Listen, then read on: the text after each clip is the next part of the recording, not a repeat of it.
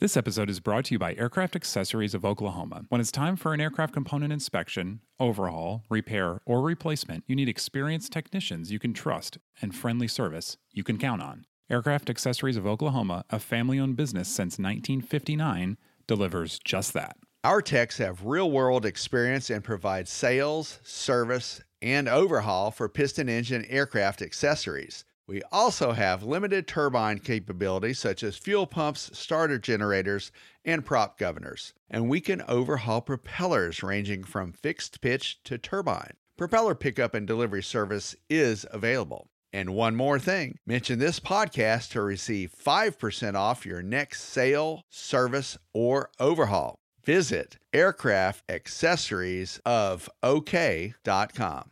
This podcast is sponsored by Genesis Aerosystems, a Moog company and leading provider of autopilots for rotor and fixed-wing aircraft. The Genesis S-Tech 5000 is the latest digital autopilot, providing increased safety plus decreased pilot workload. It's being certified for Part 23 and Part 25 retrofit aircraft, such as high-performance turboprop and turbine jet aircraft. To learn more about the S-Tech 5000, visit genesis-aerosystems.com.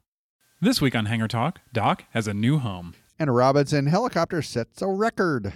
Also, AOPA with some friends in high places. And UAVionix transcoder in the news again. All right, Dave, you ready to do some Hangar Talk? Let's do some Hangar Talk, Ian. From AOPA, your freedom to fly.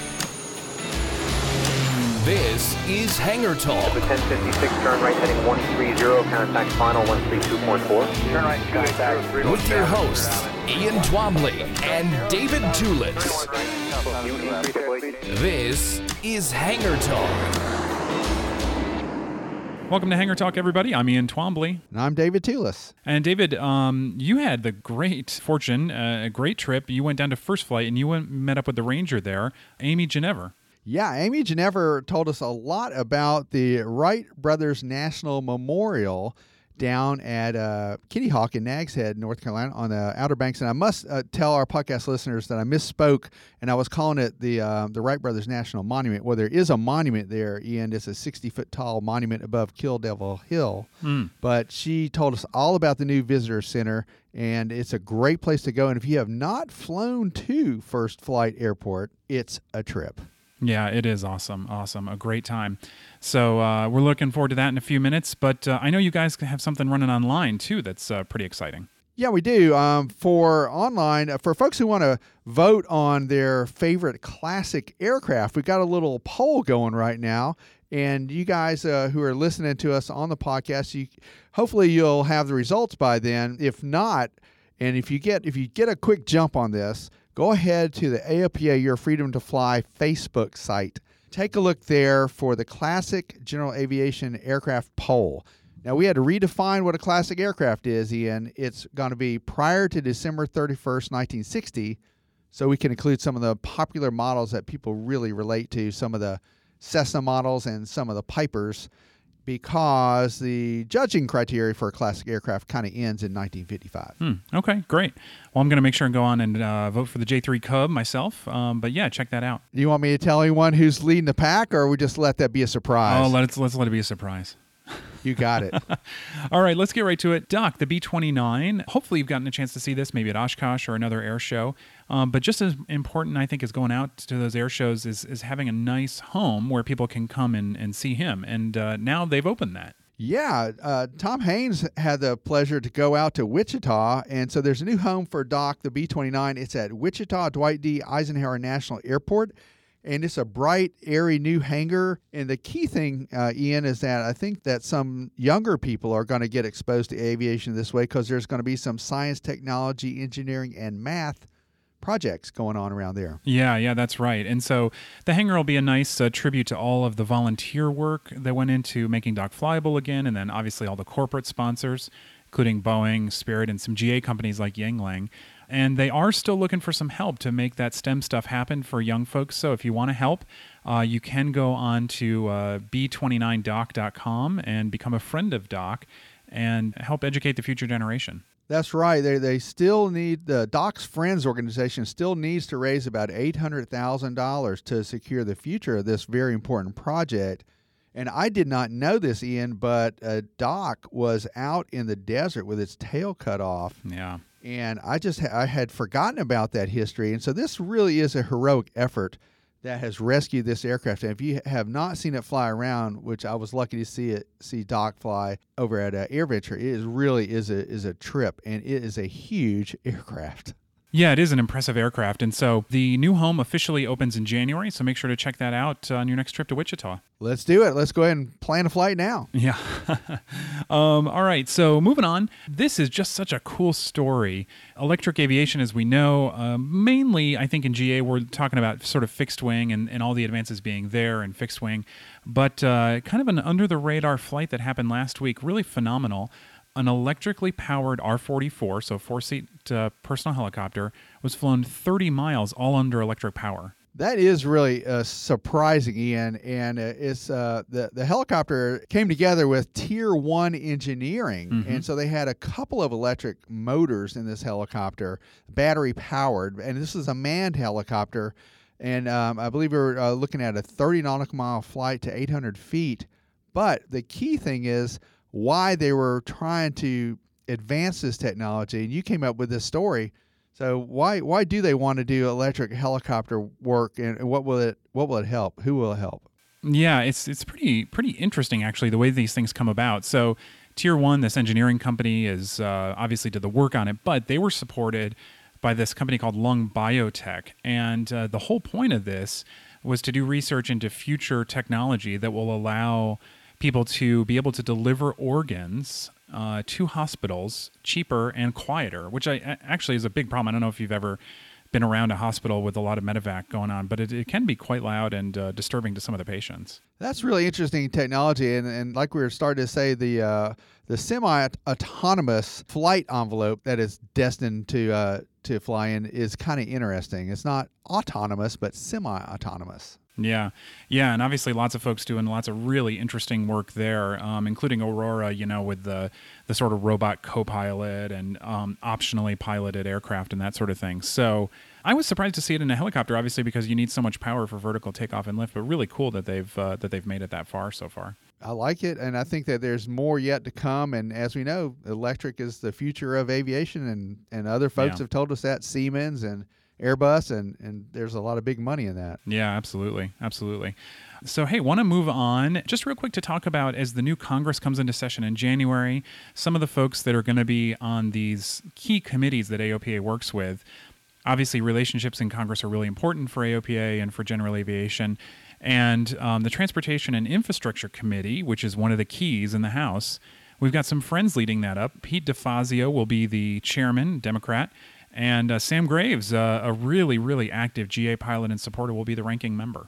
Well, that's good news for general aviation, and we hope that they will continue to advocate for us. I'm sure they will, because I know especially Graves is an active pilot, as you mentioned, and that could only be good news for us. Yeah, absolutely. And I think, we've said in the past that aviation is it's a nonpartisan issue, and hopefully we'll see that as we go forward with both sides working towards infrastructure bills, which I think are important, and supporting aviation. So that's all great news all around. All right. So moving on now, UAvionics. We talked about them last time. The STC came through. And another interesting piece here is that they were just awarded for that piece of technology a patent, and the implications here are what are interesting. We were doing a little research on this, Ian, and what we figured out was that, yes, there are some issues going on between UAvionics and Garmin, but the patent office recognized that there were important innovative differences between the two systems, between the two different companies. And I also wanted to point out that the UAvionics unit is actually quite reasonably priced at $1,849. And for folks who aren't familiar with it, that is basically the left wingtip light on an aircraft, and it's got an antenna on it and an integral TSO altimeter that uses Mode C altitude data to calibrate an internal sensor. So the internal sensor helps to minimize the installation costs because it's basically all in one unit. You don't need to plumb anything. Yeah, it's pretty neat. They, obviously every manufacturer is going to go about how they relay this ADS-B data and this transponder data a little bit differently. And so Garmin believed that New Avionics had basically, maybe not copied, but infringed on their patent to be able to scrape that data and send that data. And New Avionics, by holding up this patent that they've received, has said, well, maybe not yet. And so it should have some interesting implications for the lawsuit going forward. Yeah, I think so too. We definitely have to stay tuned for this, but the fact that the patent office recognized that there were these differences, I think is a key move. Yeah, and it will, you say, we're looking to the future to see what's going to happen there. And actually right now, a jury trial is scheduled for February of 2020, so this one could drag out for a bit. Well, now, wait a minute. If a jury trial is scheduled for February 2020 and the FAA mandated ADS-B out compliance by January the 1st, 2020, yeah, the timing is kind of interesting there. Yeah, it is. So... as people buy units of both Garmin and Avionics, are there implications beyond the mandate date or what? I think it's too early to say that. So, but it is pretty interesting. You're right. Adds a new layer. We'll have to stay tuned to that one as well. Yeah. So finally, I want to wrap up with just a real quick note about graphical forecasts. You may remember the area forecast. This is everybody's favorite topic, mine especially. Yeah. You remember the area forecast went away maybe a few months ago and were replaced with the National Weather Service's graphical area forecast. This is a really cool thing. If you haven't seen it, you just go on to National Weather Service site and be able to see all of that stuff now graphically, which is great. But National Weather Service wants to expand it to Gulf of Mexico, Caribbean, and the Western North Atlantic, and they're looking for comments. Well, I think that's really interesting because if you're going to fly in that area, like one of our colleagues, Jill Tama, just did, I would think you would want all the information available to you, and the graphical forecast is a little bit easier to read. And, I guess our minds are geared more graphically nowadays with the advances in avionics and handhelds and things like that. Yeah. But you're right, Ian, that the comment period is by December the 31st. So folks who have an interest in that or just want to get their voices known, keep that December 31st deadline in mind to comment on the graphical forecasts expanding. Yeah.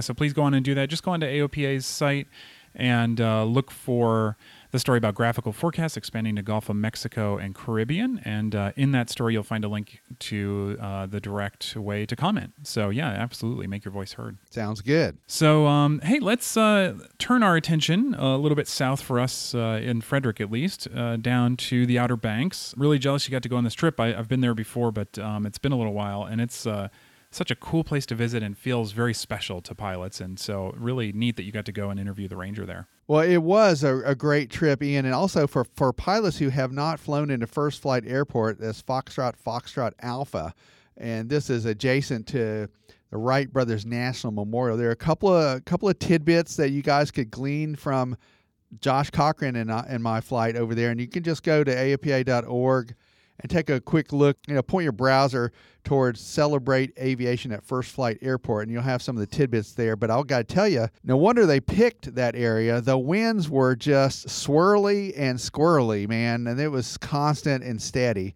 but from different directions, and it was actually a challenging landing in a Cessna 182. But we'll hear a little bit more from Amy Ginevra, the National Park Service Ranger that walked us through the Wright Brothers National Memorial. And don't forget that this is a new visitor center that just opened up there at the end of October. So there's a lot for her to tell us about. So let's go now to Amy.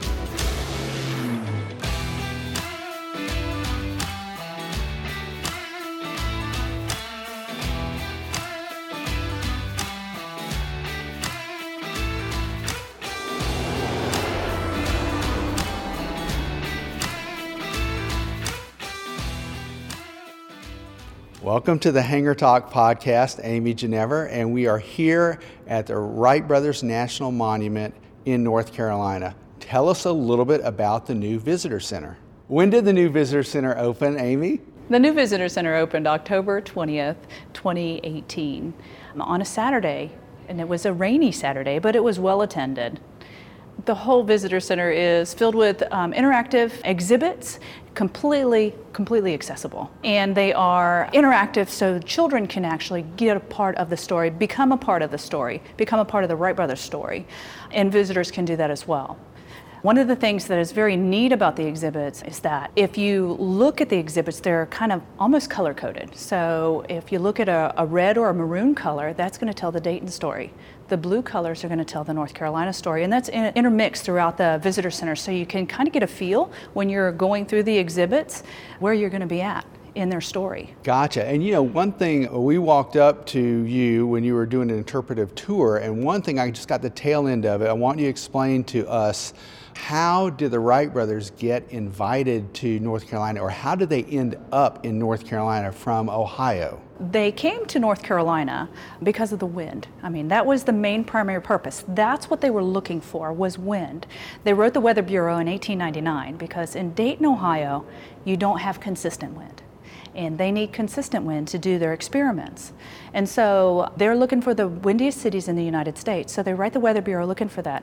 They get a list back at the end of the year, and Kitty Hawk is number 6 on the list. Number 6. Now they look at other cities before that, but what they want to do is they want to eliminate any city that's close to an urban area that has press there, because they're going to try out this new wing warping that they have, and they don't want anybody to see that. Sort of a secret. Sort of a secret, absolutely. So when they write Kitty Hawk and ask them, do you have consistent wind?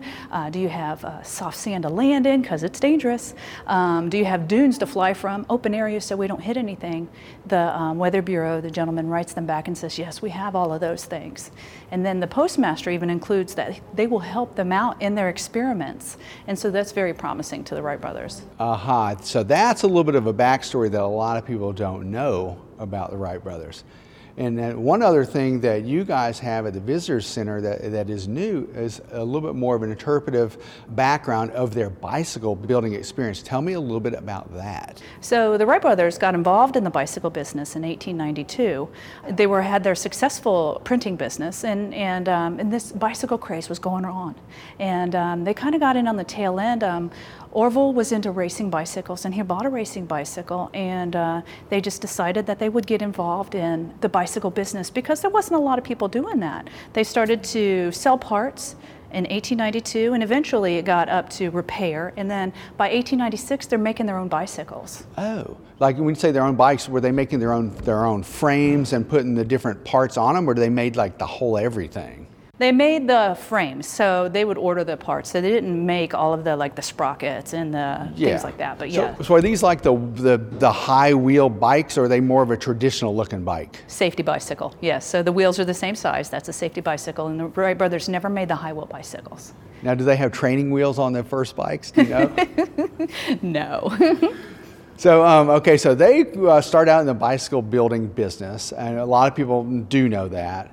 And they got into aviation. We talked to a young person, a 12-year-old youth that was over here, who did a report on the Wright brothers that said that that one of the brothers had an injury from hockey, and therefore learned a lot more about different things, different parts of the world, and engineering even, from books that his dad had. Now, do you know any background about that? Yes, so it was Wilbur. They moved in his high school year. They were living in Indiana, and in the middle of his senior year they moved, so he didn't get to graduate. So he was going to prep school because he was slated to go to Yale.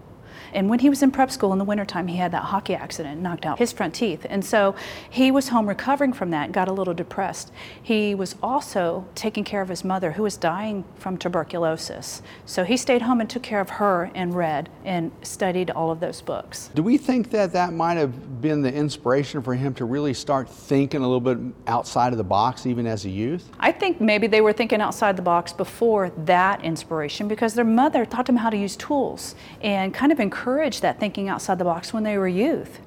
She would keep anything that they made, stick it on a shelf, and just encourage that kind of creative thinking. So I think it started way earlier than that. Now, for the folks who don't know, tell us a little bit about the background of the Wright brothers' parents. The Wright brothers' parents, their father was a bishop, and his name was Milton Wright, but they called him Bishop Wright, and he was a bishop for the United Brethren Church. And he traveled around quite often, and quite often he would take the family to different places, but he was off away from the family a lot of the time. And their mother, Susan Wright, she stayed home and she would take care of the kids, and they had an extensive library. So they had arts and sciences and everything in their library because everyone in that family was an avid reader. They were encouraged to read. So that was the kind of environment that they grew up in. And Susan was the daughter of a wagon maker, and he would bring her into his shop and teach her how to use the tools. So she in turn taught her children how to use the tools and would make sleds and toys for her kids and teach them. So now I'm seeing the relationship, the wagon maker and the wheels and working with wood, and we have the Wright Brothers replica of the Wright Brothers flyer behind you, made of mainly of wood with some metal. So they had a lot of that background from their parents' parents. So spin us forward a little bit, and now we're back here in North Carolina. We're at Kill Devil Hill. We're near the beach, and the brothers are here, and they spent a lot of time with gliders before they got into powered aviation. I do know that. Do you have any background on that at all for us? Well, so they came to Kitty Hawk in 1900. And they tested their 1900 version of a glider like a kite. The very last day they would fly it like a glider. And then the second year, 1901, they'd come back with a newer version of their glider. They call it a 1901 version. And they ran into a lot of failure that year. But that didn't stop them. They came back the following year after they did wind tunnel experiments to figure out what went all wrong with that 1901 version. And in 1902, they came back here and did they did 700 to 1,000 successful glide flights That's here. great. And broke records. So in 1900, 01, and 02, they were doing nothing but gliding experiments. It wasn't until 03 that they started to do powered flight. So Amy, they came here you said in 1900 they did some of their first experiments. 1901, bigger and better, and you said what year was, they had a lot of problems in 01 or 02? 01. 01, a lot of problems now. So what changed to 1902 that alleviated some of those problems, or were they just more experienced pilots? No, they changed the curves of their wings. They made them longer. They went from 22 feet to 40 feet long. And they used wind tunnel experiments that they tested airfoil. So they tested over 200 airfoil designs in this wind tunnel. And they were testing curves that would be at the front of the wing, the middle of the wing, the bottom of the wing. They wanted to see which wing would give them the greatest amount of lift and the least amount of drag. So that's the experiments that helped them to develop the wing that they had for their 1902 version, which was a lot longer. And they put a rudder on the back because they were having problems with well digging. They called it well digging, but it was adverse yaw. Okay, that's interesting. So they experimented, they tried, and they improved their product to the point where now they've got some confidence. It's 1902. Now, did they go back to Ohio and come back in the wintertime, or did they just stay here the whole time, by the way? They would go back and forth because they still had to run their businesses. They had bikes to sell. Yes, absolutely, yes, because they're funding their complete experiments out of their own pocket, Okay. not asking for any outside money, so they have to go home and run these businesses. Okay, so they're inventors, they're part-time inventors, and they're full-time bike builders. Okay, so 1903 comes, and now they're down here again. Did they come like in the fall, or did they come in the spring, or when did they? Well, I would imagine the fall. Early fall. They come in September. Okay. Yeah, they come in September, and it takes them quite a while to work out all the kinks on the flyer. And by December, it takes them until December to get everything worked out. The propeller shafts were a problem, engine vibrations. So by December, they finally have a flyer that works. From September until December, they're working out all those kinks. Gotcha. So it took them about 3 months to work those kinks out. Now they've got some confidence, and they've got the steady breezes. I know you've only been here for about a month or so, but we've only been here all day, and it's been breezy all day long. Mm-hmm. So this is a pretty good spot for those ocean breezes, and that, in fact, like you said, they corresponded with folks here to make sure that they had that. So they had this good weather, and they've got their confidence up. Why did they pick the day of December 17th? Was there anything running up to that meant that was going to be the day, or just happenstance? Happenstance, really, because they had a previous failed attempt on December 14th. They tried it from the hill, Big Kill Devil Hill, and Wilbur had tried it, and he stalled it out and broke the front elevator on the flyer, so they had to repair that. It took them 2 days to repair the front elevator, and then they needed wind and they didn't get it that third day. So it was December 17th when they finally got wind that gusted at 27 miles an hour. But they got the wind on December 17th, and they were like, it's now or never, because they had promised their family they'd be home by Christmas. So they're running out of time. Oh, I didn't know that. Yeah. So they only had another week to go, and they, of course, had to get back up there. And this was obviously before air travel, so it was going to take a while to get back home. Right. So December 17th, they had a little pressure on them. They had a week to go before the holiday. And so they get out here now. It was early in the day or midday, or what time of day? So they wait. They know that the winds are gusting early, so they wait until 10 o'clock and know that they're not going to let up any time. So 10 o'clock, they put a flag on the side of their hangar that notifies the life-saving crew at the beach to help them out, because this is a 600-pound piece of equipment. Oh, gotcha. Hard to drag around. And these are the Coast Guardsmen that ended up being prominent in this story. Absolutely, Okay. absolutely. So they come over and help them out. By 10:30, that's when they do their first flight. 10:30 in the morning. Yeah. Okay, so 600 pounds, and it's basically they're sledding it out there. I mean, they're dragging it out from their workshop room. So they needed help. Do you remember how many people were helping them? 5. 5 people helped them. Okay, and so now they had a camera. Now I guess they were part-time photographers. Or they were very press savvy. You earlier told us that they were they wanted to have a secure site where the press wouldn't be climbing all around. But they had to know something about photography, because there's a first flight photo is an iconic picture. And there's a cool story that comes with that photo. Hate to put you on the spot, Amy, but tell us a little bit about that. Well, the story as I hear it is that now it's Orville's turn, because they had flipped a coin, to first flight, and Wilbur won. So on December 14th, when that didn't work, now it's Orville's turn to fly. Now Orville has always been the one to take pictures, always. And guess what? He's not doing that day. He's not taking pictures because he's going to fly. So he asks John Daniels to take the picture. John Daniels is one of the life-saving crew. They've never seen a camera before. It's a squeezy bulb one. So Orville tells him how to work it. You squeeze the bulb as soon as you see the flyer take off from the rail. And so John Daniels stations himself behind the camera, and Orville gets on the flyer, and as it goes into the air, apparently John Daniels squeezed the bulb, but he didn't know he did that. He had no idea. So when they asked him, did you get the picture? He said, I don't know. He goes, I was so excited, I don't know if I squeezed the bulb.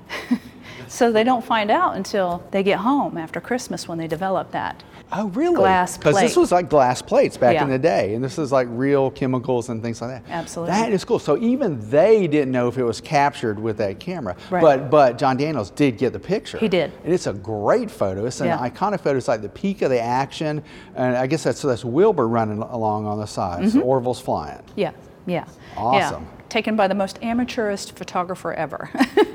Amazing, amazing. So now you've been here, you said, a couple of months already. Now we reopened the visitor center back towards the end of October, correct? And there was renovation, it seemed like it was about 2 years. Absolutely, yeah. They closed in May of 2016 and didn't open until October 20th, 2018.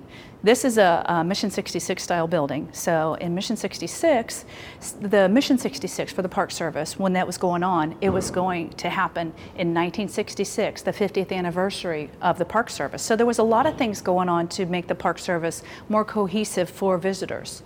And that would include visitor centers, signage, things that would be similar at other parks. And so this building was designed, and not so much as designed, for this grand building. It was, you see all these windows, because we don't want to take away from your view shed. Your view shed is first flight. It's amazing. And the memorial. Yeah, So we got to tell listeners who are not seeing this on video that if you look out one window and you see the first flight monument, you look out the other window and you basically see the runway, or the rampway, and then you see the giant field, and it's just so open. It's amazing. It's beautiful. In fact, we saw you coming in after you just were finishing up another tour, and that's when I went over to run out and grab you to help us out. So this is a really interesting interactive area. Now I know that sometimes you guys also demonstrate the wing warping too, or at least we used to. we used to. Unfortunately, right now we can't do that, because we have, when we installed this, the 1903 flyer,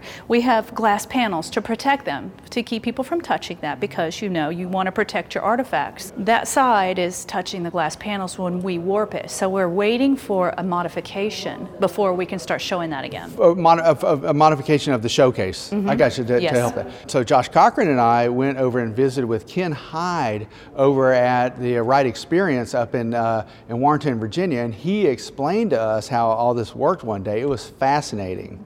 Very cool. Tell us a little bit about the balance of the motors on one side of this.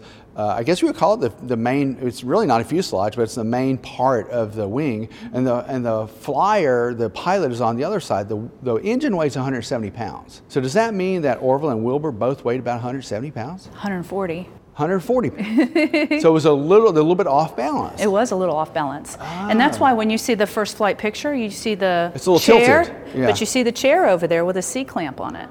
So if you look at the first flight picture, you're like, what is that little stool doing over there? Well, that's actually holding the side of the flyer over there where the engine's on, because that side is heavier. So if they didn't put it there, it'd go in the sand. Oh, how cool. And that's why you see Wilbur running alongside, because he picked it up and he ran alongside the So flyer. it wouldn't drag. So the Yeah, wing it wouldn't wouldn't drag. Yeah. Okay, so they were lighter than the engine. That is really fascinating stuff. Well, tell me one thing that I know you had to do a crash course on all this, and your knowledge is incredible. We hated to put you on the spot, but what is one thing that stands out in your mind that you just had no idea that they did? Oh my goodness. There's so many things that, Oh, well, I tell mean, us a I few say then. it. I say it all the time when I'm talking about, when I do my program. So, Well, give us a few things. I'm trying to think, like right off the top of my head, the things that I've discovered about them. We know they were pretty private individuals. They were pretty private, absolutely. One thing that I found fascinating is the way they would argue. They would argue, and like if they had a problem and they were arguing, they would argue opposite sides, right? But by the end of the conversation, by the end of the argument, they've already taken up the other person's side and started arguing that person's side. So that's a very interesting way, because we usually stay on our side and we don't give up. They were trying to see the other brother's point of view, and they were often swayed by that. That is interesting. I had read that earlier. That is pretty cool, and that is not what you normally hear. Right, right. So they got along. They argued, but they got along well. Oh yeah. Okay. Is there one other thing that comes to your mind? If not, I'm going to ask you a question about the propeller that's right over your right shoulder. So one thing that I often get from visitors is the monument. So the monument, which is, it's an amazing structure, but if I'm up there and they come to me, they'll say, are the brothers buried there? Right. That's a common question. They just think they're buried there. And there's nothing in there. I mean, you used to be able to go up in the monument, but it's made of granite. And here in North Carolina, we have a lot of humidity, so there's a lot of sweating inside, and it's a small space, and it gets very slippery with the water, so it's a safety issue. Gotcha. So we can't go up in there anymore inside, but we Right. sure can climb up around. Now, how tall is that hill? Oh, now Put you you on the stumped spot. me. You did. You It's a stumped me on couple that hundred one. feet. It's Yeah. at least 100 feet tall. I Yeah, can tell. I yeah. can see that. Right. Now, is there now? It looks like that there is a light on top of that. There is. It's a beacon. So that was meant for airplanes. So Gotcha. that was in the design. So it's an airplane beacon. Yeah. So does that help signify the airport that's over our shoulder here? The airport wasn't built until later. Right. So yeah. So I don't know if it signifies that. I don't know. But it's just part of the design is a nod to aviation, if you will. Yeah.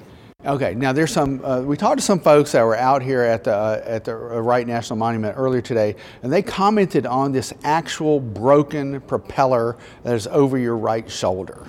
And a lot of times when you see an exhibit, you see reproductions, but that's the real deal. Yeah, that's the real deal, which is amazing. I love that we have those pieces here. I mean, we have the propeller from when they were here. We have the 1903 piece of fabric that went to the moon with Neil Armstrong over here. So I think that's great. We have the sewing machine that they borrowed from Mrs. Tate. So we have a lot of those exhibits. We have a lot of those real things here, and people can see that, and they can see all the way around it. So What are some interesting comments that you get from people when they come out to the Wright Brothers National Monument? right now they're in awe because, of course, they're happy that we're open, but also that these exhibits, I like that when I see them, they stop and they want to read it. And I've had visitors that come back because you have people that live here, and they'll bring their friends that come and visit them, and they'll come numerous times, and every time they go through, they learn something new. I had that today. He said, I just learned something new every single time I come through here. Yeah, so I like that. That is cool. And now we see a lot of young people that are interested in aviation, and we see them with their parents. In our business, we know that it's very important for the next generation to understand and learn more about aviation and aerospace engineering. I mean, what do you think about all that? You're from Ohio, you were based in Ohio recently. That's another aviation-rich state. What can you say about aviation in general? As far as for kids, or? For kids, I mean, how can we get them more involved would be one question I ask a lot of people. I think hands-on, of course, doing this in school. So there's a lot of activities. There's a lot of science that's involved here. There's a lot. I mean, the Wright brothers needed to know the weather because their wings are made of cloth. If the field is dewy, it's going to get wet, and you can't fly it because it'll be heavier. Right? So they need to know how to predict the weather, the clouds, things like that, the wind, using anemometers. That's science. Learning the flight, roll, pitch, and yaw, all of that. So there's science in flight, not just what we teach. So we can teach social studies, we can teach history, but there's science here too, which is really amazing. And then like when I was in Dayton, they had programs for kids that would be like for summer programs, and they would call them the air crew programs, and they would take them through all the different aviation sites and teach them and go talk with engineers and learn how to fly rockets and get in a helicopter and things like that. So I think just getting them involved in that and knowing that it's not just it's math and it's science, but it's fun. It is fun. If I had that kind of stuff when I was in elementary and middle and high school, I would have gone in a different direction. So we see a lot of excitement here. This is a beautiful new visitor center. Are there any events coming up that you want to let our folks know about? Is there anything on the horizon? We do have a couple of things. So on December 5th, we're going to have a speaker series that's going to happen at 6 p.m. In the evening. We're going to have one of our volunteers, Chris Goddard, he actually works at the Uvar Hazy Museum or Uvar Hazy. It's part of the Smithsonian up in Washington, D.C. Yeah, and so he volunteers with us, and he's going to do a program on the Apollo 11. And then December 17th, of course, for the anniversary of flight, every year we have the celebration that starts at about 8:30 and ends at 10:30, where the flight happened, and they lay the wreath at the memorial. How cool is that? That is neat stuff. And we're excited about this now. I'm not going to try to put you on the spot too much, but do y'all have any summer programs for kids? That's something I just thought about when you were telling me about the Dayton Museum. Well, so we're developing a lot of the teacher curriculum, when the schools come in here. Summer programs for us, we have a lot of visitors that come in through here. So we do kite programs. Okay. So teaching kids how to fly the kites. And unfortunately, I wasn't here this past summer, so we may have done some other things with the kids, but there's always room for improvement and growth, and now that we have the visitor center, there will be more. Absolutely, that's a great answer, Amy. Is there anything else that I didn't ask you that you want to tell our folks about? I know you've spent a lot of time with us this afternoon. It's a beautiful day here down in North Carolina on the coast, but I know you got to wrap up. It's time to go pretty soon, and we have to get out of here before the sun sets. Yes. As we flew down here. Is there anything else that I didn't ask you that you want to let us know about? We are open every single day except Christmas. Except for Christmas. Except Christmas. That is the only day we are closed. Okay, it means you're closed on Christmas, open 9 to 5. What's the price of admission? The price of admission is $10 per person in the vehicle. And of course, if you have a park pass, then you come in here for free. And that is good for 7 days. There you go. And if you're a private pilot like Josh and I are, we can fly in. We landed at First Flight Airport, which was an awesome event.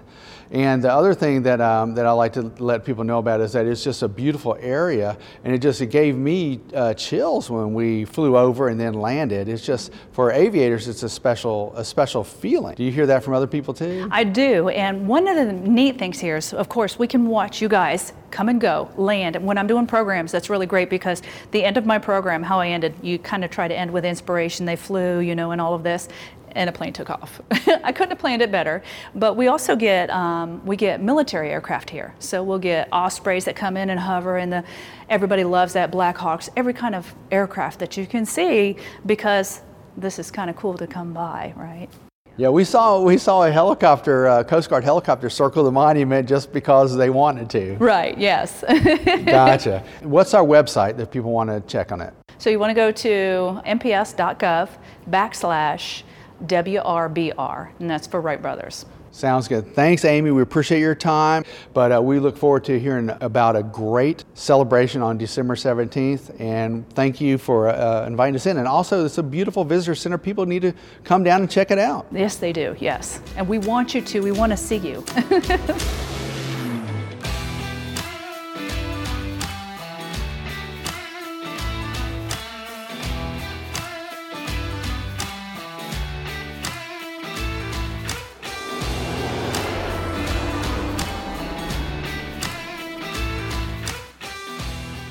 David, that's a cool story and just obviously an amazing place for pilots. I want to add a place. You mentioned a couple of restaurants in your story, so folks should know, if without even reading the story or whatever, that there is no fuel at first flight.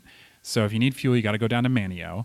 But if you don't need fuel, my personal favorite restaurant is grab a cab and go to Rooster's Southern Kitchen. That's not far from the memorial, and I think is good home cooked Southern food. Ian, that's a great tip. And you know what? You just thrown the gauntlet down. You and I got to fly to first flight. All right, let's do it. All right, everybody, that's all the time we have for this week. I'm Ian Twombly. Our editor is Austin Hanson. And I'm David Toulis. Don't forget, you can find us at aopa.org/hangartalk, and we're on iTunes and at the Sporty's Takeoff app. We hope everyone has a great and happy holiday season, and we'll talk with you next year. All right, we'll see you next time. See you, Ian. Hangar Talk from AOPA, your freedom to fly.